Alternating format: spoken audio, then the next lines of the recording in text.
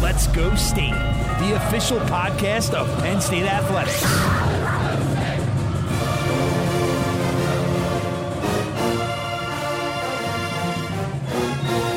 Now, from Happy Valley, here's your host, Brian Tripp.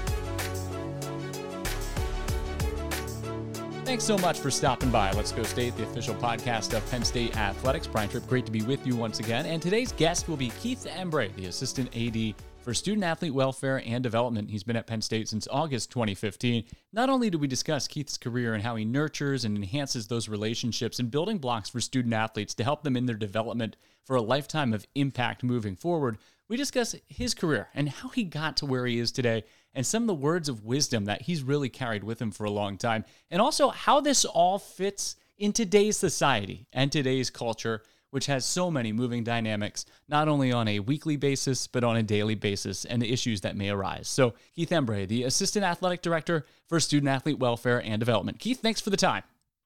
Absolutely. I have owed this conversation for a minute, so happy to finally be in a position to oblige everybody.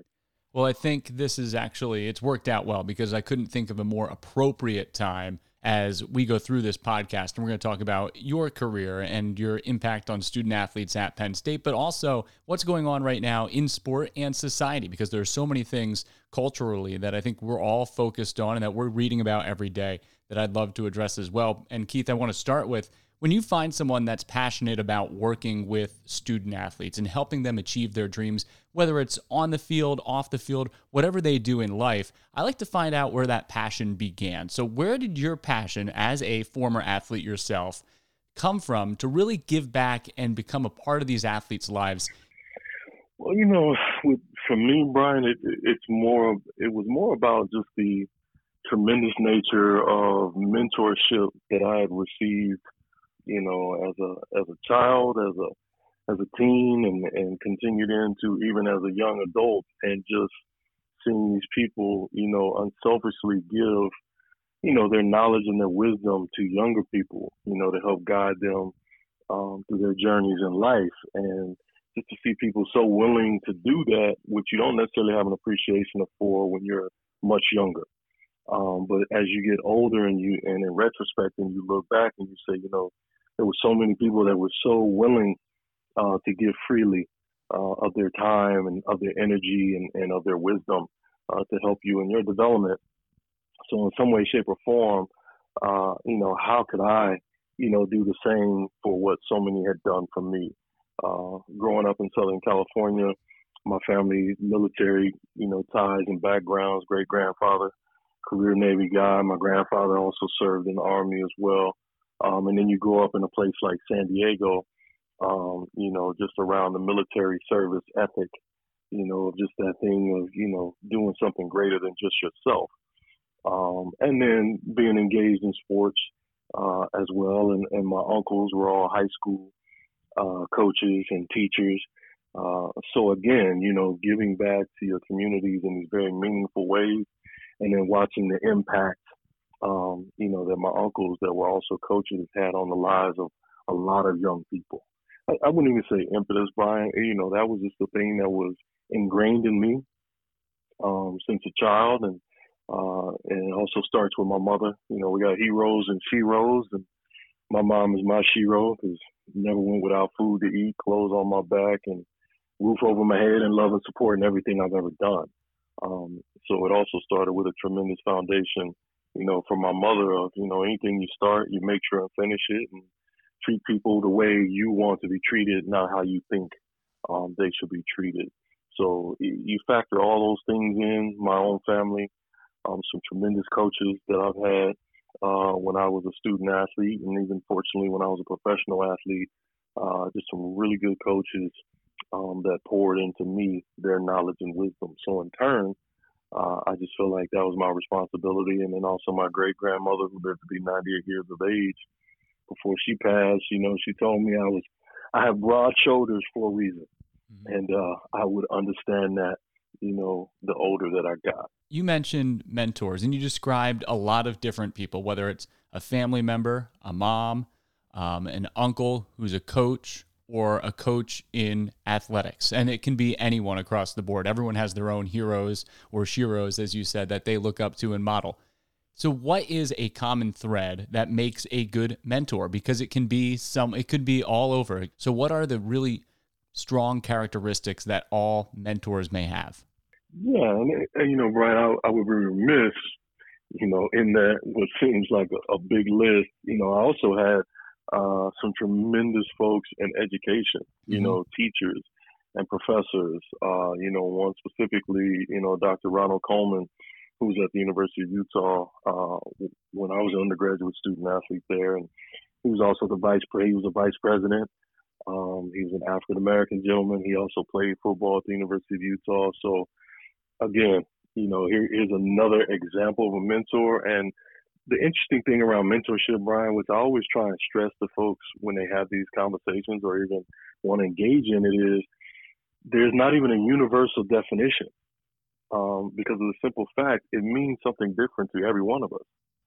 And what I also try and teach in our leadership development with our student athletes here around mentorship is when you really look at your most successful leaders, they typically have a number of people in their lives simultaneously that offer these different things of mentorship and perspectives that they may need. So they will have that person in their life that is the epitome of their cheerleader. Why not you? You're just as good, if not better, than anybody else. They will also have that person that will hold their feet to the fire and tell you you're wrong. You need to apologize or you need to do better. And then they will also have, that person that asks you to get out of your comfort zone. And that's the only way you're going to get better, and that's the only way you're going to grow. So, what I tell folks is I know I was very fortunate.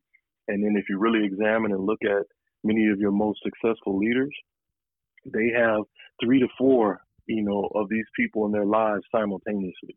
Mm-hmm. And they get what they need from each one of these people to help in their holistic development as a person, and then ultimately as a leader as well. So, like I said, Brian, there's a reason that there's not a universally accepted definition of mentor.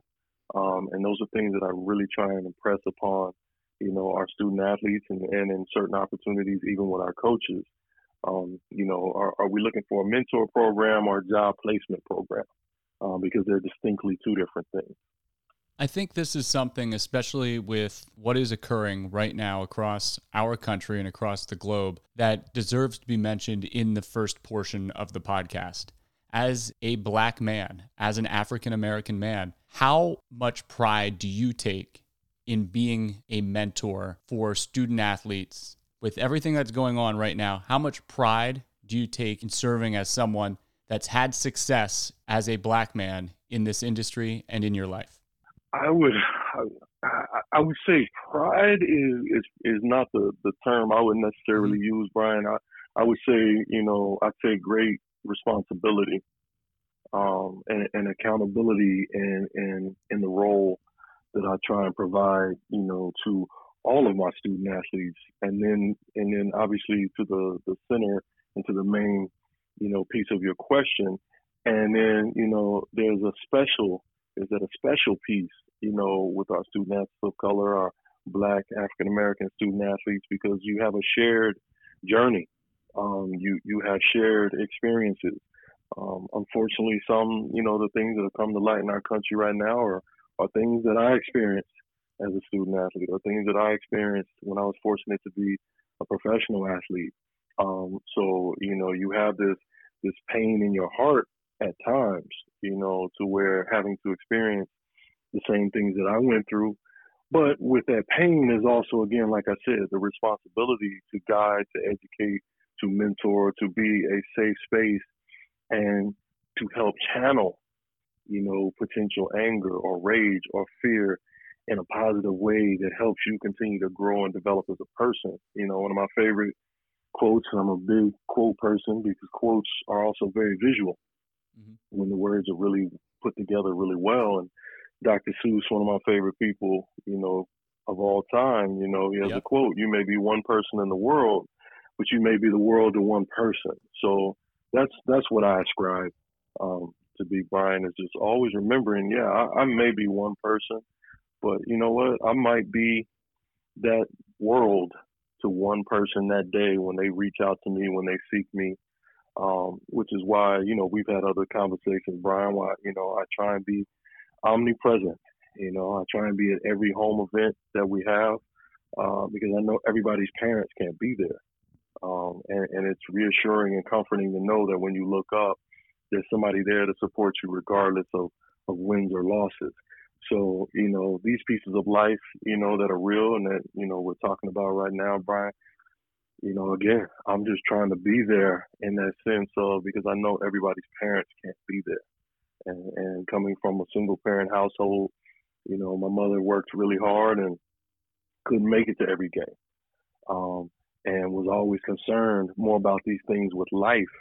How are you going to be really looking out for my son when these things like life happen? Because I was in college, take for instance, when you had the riots in Los Angeles after, Rodney King was beaten by the police officers. So, yeah, I mean, it's, I'm a human being, so I have the full range and scope of emotions, just like anyone else, just like a majority of Americans are experiencing right now. These are things I've lived with for my almost 49 years on the planet Earth so far.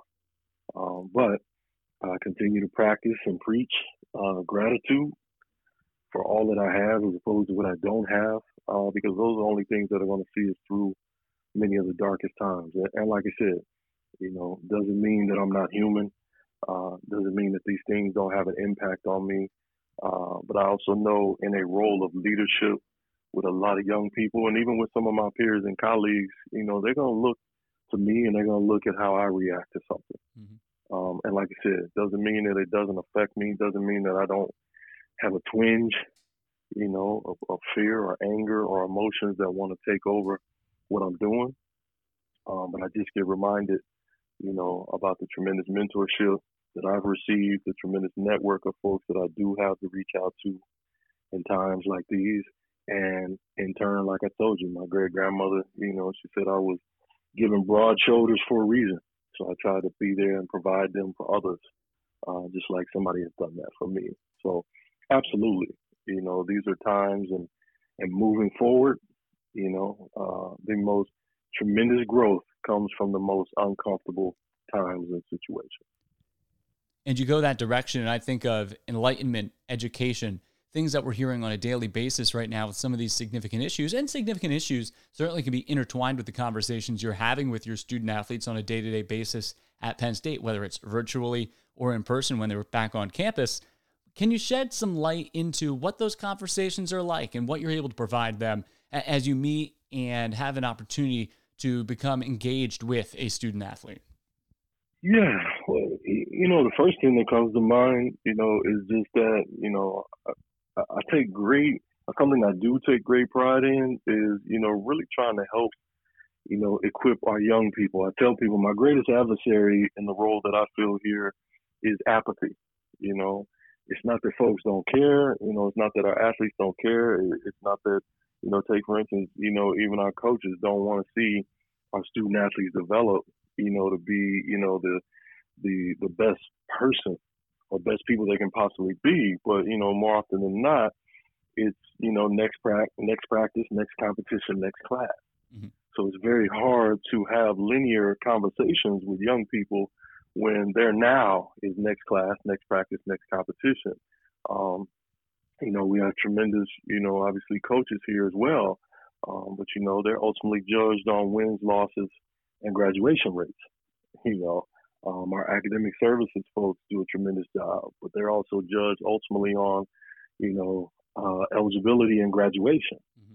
So something very linear when you're talking about trying to prepare somebody for when they have to leave this place, you deal with a tremendous amount of apathy. Like I said, it's not that they don't care.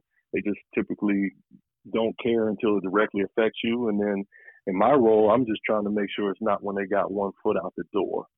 So ultimately, to answer your question here, Brian, what I try and do is, I talk a lot about, do you know the difference between knowledge and wisdom?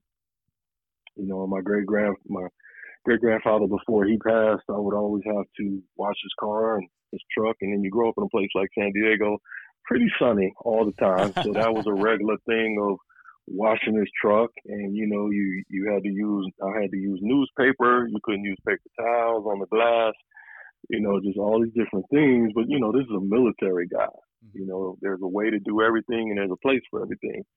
And before I left to go to college, he just, asked me, kind of, do I know the difference between knowledge and wisdom? And, I gave a kind of trivial kind of answer. I'm 17 years of age and he was kind of like, well, knowledge, is the acquisition of facts, statistics, figures, things that we have verified. Wisdom are statistics, figures, information that we have verified, but we verified through our own personal experience. So we've actually gone through it, and that's how we verify and how it's become a new piece of knowledge for us, right? And I don't know if he was the originator, and I'm sorry, I misspoke. I said my great-grandfather, my grandfather. I don't know if he was the originator of this phrase, but I've never forgotten it, Brian, and it's something I share with my student athletes, And he said, knowledge is knowing a tomato is a fruit, and wisdom is knowing you don't put tomatoes in fruit salad. And I've never forgot that. When you talk about the difference between knowledge and wisdom. An interesting thing with the young people that we work with today, but they will say, but technically I wasn't wrong. Right? Mm-hmm. So there's that piece of not wanting to be wrong. But it kind of defeats the purpose of why you're trying to teach them, it's great to be knowledgeable, but if you don't know how to apply what you actually know, is that really the best use of your education? So like I said, I've never forgot it, that knowledge is knowing a tomato is a fruit, and wisdom should tell you that you don't put tomatoes in a fruit salad. So that's how I try and go about in my mentorship and guidance of our student athletes is, not only do you have the knowledge that you need to make some of the best decisions, but do you understand how to apply what you know?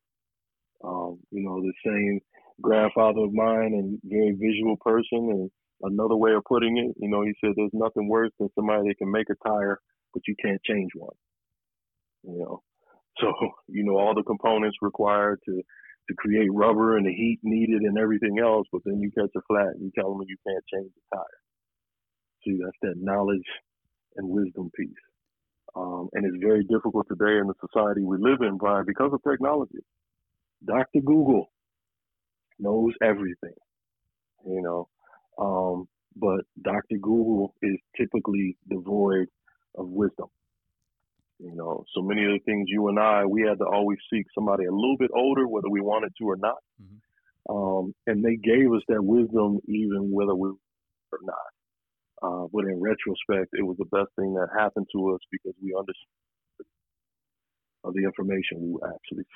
So it was one of my goals and one of the things I strive for in working with our students, even, working with some of my younger co-workers and colleagues and peers is just that transmission of, of wisdom, with the knowledge that you've acquired.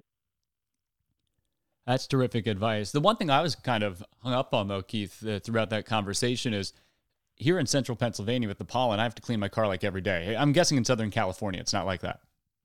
No, sir. I mean, I'm a weather snob for sure. I mean, I feel very fortunate and blessed to have grown up, in Southern California when I did, and specifically in San Diego.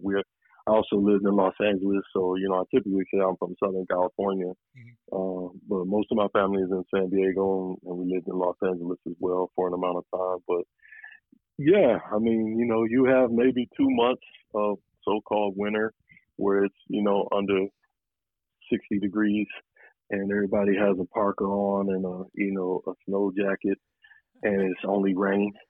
And then the other almost 9 months out of the year, you're going to be in the mid 70s with sunlight. So yeah, not a bad place to definitely have a car wash kind of a business because it will definitely get used year round. So. How was that adjustment for you then when you went to Utah and you played in the Canadian Football League for a little while? Yeah, my journey, kind of all over the place a little bit, Brian. I actually had started at UNLV, Mm-hmm. University of Nevada, Las Vegas. My senior year, I was 16 years of age and didn't turn 17 until, after the season was over.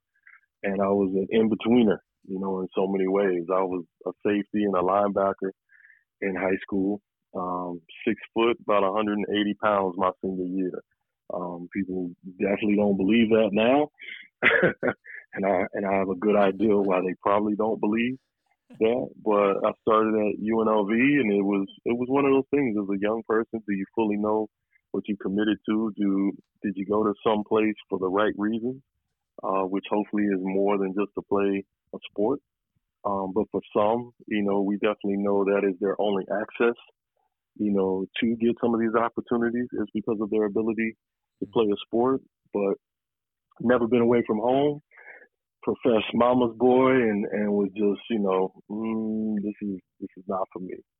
But I made some poor decisions, which again, Brian, is why I always feel like I'm in a really good position to empathize with our student athletes, to where, I didn't consult anybody, didn't talk to anyone. I said, I'm not coming back to UNLV, and should have spoke to somebody in our compliance department to better understand, you can transfer, but, if you don't get a release, if you don't speak to the coaches about it, you may not be released out of your scholarship. And then you would be ineligible to receive grant and aid. Long story short, I didn't listen. I didn't consult. I did not seek wisdom, on how to go about this the best way. And, ended up, having to transfer to a junior college because my clock had already started. Mm-hmm. And played at Grossmont Community College there in San Diego, same place that some of my uncles had played as well. And was just very fortunate that there was a gentleman who recruited me when I was in high school, a wonderful gentleman named Ron McBride, who was at the University of Arizona, ended up getting a job at the University of Utah. And my coach in my community college, they coached together in Long Beach State as well. And he's literally like, yeah, I know this kid. And he's like, yeah, I thought he was, at Nevada, Las Vegas. And he's like, no, he's here, and he's actually going to graduate, and I got my AA degree, Brian, in basically a year. Mm-hmm. So it was pretty brutal. I had to take 12 in the summer, 18 in the fall, 18 in the spring, and then another 12 in the summer to be eligible to transfer to another Division I institution. And just very fortunately, Coach McBride gave me that opportunity at the University of Utah. So I will always have great affection and respect, not only for him, but, all of my higher education, undergraduate and graduate I received from the University of Utah, and very grateful for that. I just think Last Chance U on Netflix. That just kept popping in my mind when you're telling that story. Yeah, a little bit different, trajectory, but no. But what I do appreciate, about something like that is, these are human beings, and they all have different stories. Mm-hmm. Working with our student athletes, really trying to impress upon them. I use the simple thing, Brian, of a pair of glasses. We all see the world through our own lenses, right? And even some of the ills that affect our world today, it's because we lose sight of that. We all see the world through our own lenses. It's the reason that you can't put somebody else's glasses on, because that's not your prescription, right? But you need to be aware that their lens is going to be a little bit different than yours, and that's okay, right? So it's very frustrating, right now in the United States, when you take African Americans, Black people, and they're like, how could you not see what we don't see, what we see every day? And it's like, but then we have to even remind ourselves, but we see the world through our lenses, mm-hmm. right, as well. So it's just learning to have those conversations and help people come around to be like, you know what, I don't see what you see, but I see you. That's the step I hope we get to, Brian. But it gave me perspective, that the next day is not promised to you. The only thing that can't be taken away from you is your education once you acquire it. anything else, homes, cars, jewels, title, any of that can be taken. But, when you acquire that education and things that you're really interested in, nobody can take that from you. And again, that started the journey even professionally to where undrafted free agent and San Diego Chargers signed me, and I thought it would be one of the best things. Here's a hometown kid going to get a chance to play for the hometown team, and then you learned it was a business, in the most honest way, you learned it was a business and that I was a body to get through training camp. And like I said, got cut right before our first preseason game. Never been cut in anything that I've done. Warner Elementary, high school, and here I am, bring your playbook. Coach Bobby Ross, who I still have great respect for, talked to me a little bit, and this is the NFL. This is how it works. So then, it was a journey up to the Canadian Football League, and it was a tremendous experience and great opportunity. I have teammates to this day that I keep in touch with. I was lucky enough, Brian, at that same time I was in the Canadian Football League, you had folks like Doug Flutie, Jeff Garcia, were up there. So, those were the guys I was chasing around. And got an opportunity with the San Francisco 49ers, who was my all-time as a kid growing up. Favorite team, Ronnie Lott, Tina Turner, all of those great players that they had with the 49ers when I was a kid growing up. And here I am. There's Steve Young and Jerry Rice, Ken Norton Jr. May he rest in peace. We're talking about mentorship too, Brian. Chris Dolman. Chris Dolman was a tremendous man, and he was a great mentor to me, the short time I spent with the 49ers as well. And again, you learn to business. I've never been hurt, college, high school, anything. And first day of minicamp, I tore my quad. So I limped my way back to the University of Utah. And again, when I teach my student athletes, don't burn bridges. Treat people the way you want to be treated. And we had a long-time athletic trainer at the University of Utah, Mr. Bill Bean. He retired after 32 years a couple of years ago up at the University of Utah. And here I am, no insurance, no nothing. And he figures out a way for me to get an MRI done and then actually treatment for a torn quad muscle that I had. Not his job. Here I am, a former student athlete, don't play there anymore, anything else. And he took care of me. He looked out for me. Rehabbed and actually got invited back to training camp again. Went all the way through almost the last preseason game and got released. And Dwayne Board, who was the defensive line coach, called me into his office and he's like, what's your agent telling you?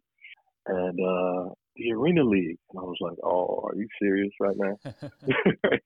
I'm like, this is where, people get knocked up into the laps of somebody in the front row.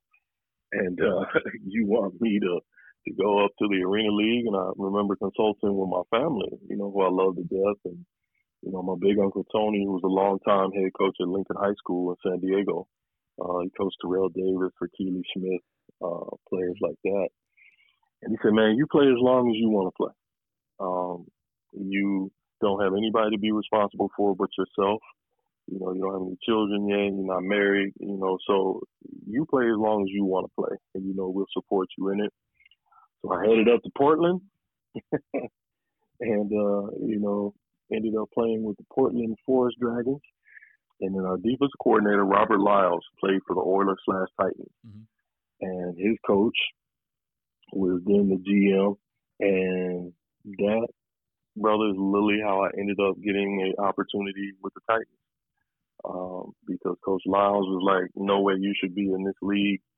And, he knew the GM. And then my agent, like I said at the time, he also had two other players on the Titans as well. And that's literally how I ended up in Tennessee with the Titans. Played really well and went all the way down to the last cut and go all the way down. And I think I made the team because, here we are. They played the last preseason game on Thursday and played and had a really good game and go back to the hotel and, it starts emptying out. got down the hallway. Then my roommate got called. So here we are. Didn't get a call Friday, didn't get a call Saturday, and then Sunday, I got a call, and I get over to the facility for the team meeting, and our strength and conditioning coach is waiting at the front door. And if you know anything, anybody watch Hard Knocks, probably not a good thing when you see the strength coach. And I was asked to go in and see Jeff Fisher, who's the head coach, and we had a long snapper got hurt on Thursday night, the last preseason game. So they're searching the wire, they're trying to find somebody, and so then they had to make a roster decision. So I ended up getting cut that morning before the team meeting. And but asked me to go in and speak with Greg Williams, so I knew that wasn't normal. And they asked me if I would be okay with being on the practice squad, and I was like, absolutely, And so I spent most of that season, on their practice roster, just trying to give a look. That was a team, ended up making a run all the way to the Super Bowl, which was a great experience as well. And then the next year, it brought me back, and I was able to compete and earn a full roster spot, and backed up, played significant minutes on another really good team. We went 13-3 that year. And then the next year for me, here I am again as one of our top backups. And when I stress to the young people I get to work with, and I alluded to it earlier, the next day is not promised to us.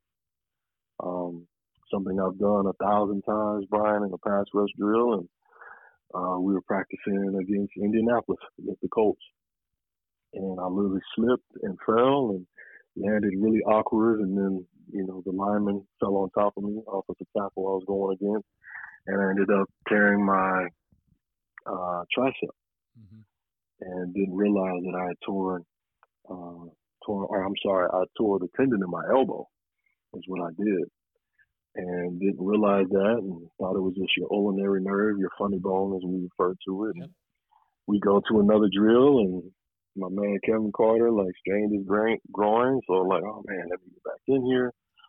Get back in the drill, and I go to put my hand down, and my muscle doesn't fire. And I'm like, okay, well, this is weird. And plays coming right at me, and I go to stick my arm out, and then ended up tearing my tricep. So I had two different injuries and two different pieces of practice in one day. So ended up surgery, being placed on injured reserve. Here I am now. You're on the wrong side of 30, 32 years of age, and spent that entire season on injured reserve and then was not re-signed. Did have interest from a couple of teams, but, when you tear your tendon in your elbow and your tricep, and to get in the trenches and deal with these very powerful people, you got to be able to protect yourself. And just could not pass a physical. And so my career ended and started unceremoniously, which is probably apropos. No, I think it's a great answer. And the one word that keeps popping into my mind is perseverance. If there's a word to define it, it's perseverance. And that can be applied to so many different things in life. That's just a great life story to share. Oh, yeah. There's 3 Ps. My family famously always talks about when I was growing up, people, passion, and perseverance. Surround yourself with the best people you possibly can, because one, they will also push you to be the best that you possibly can.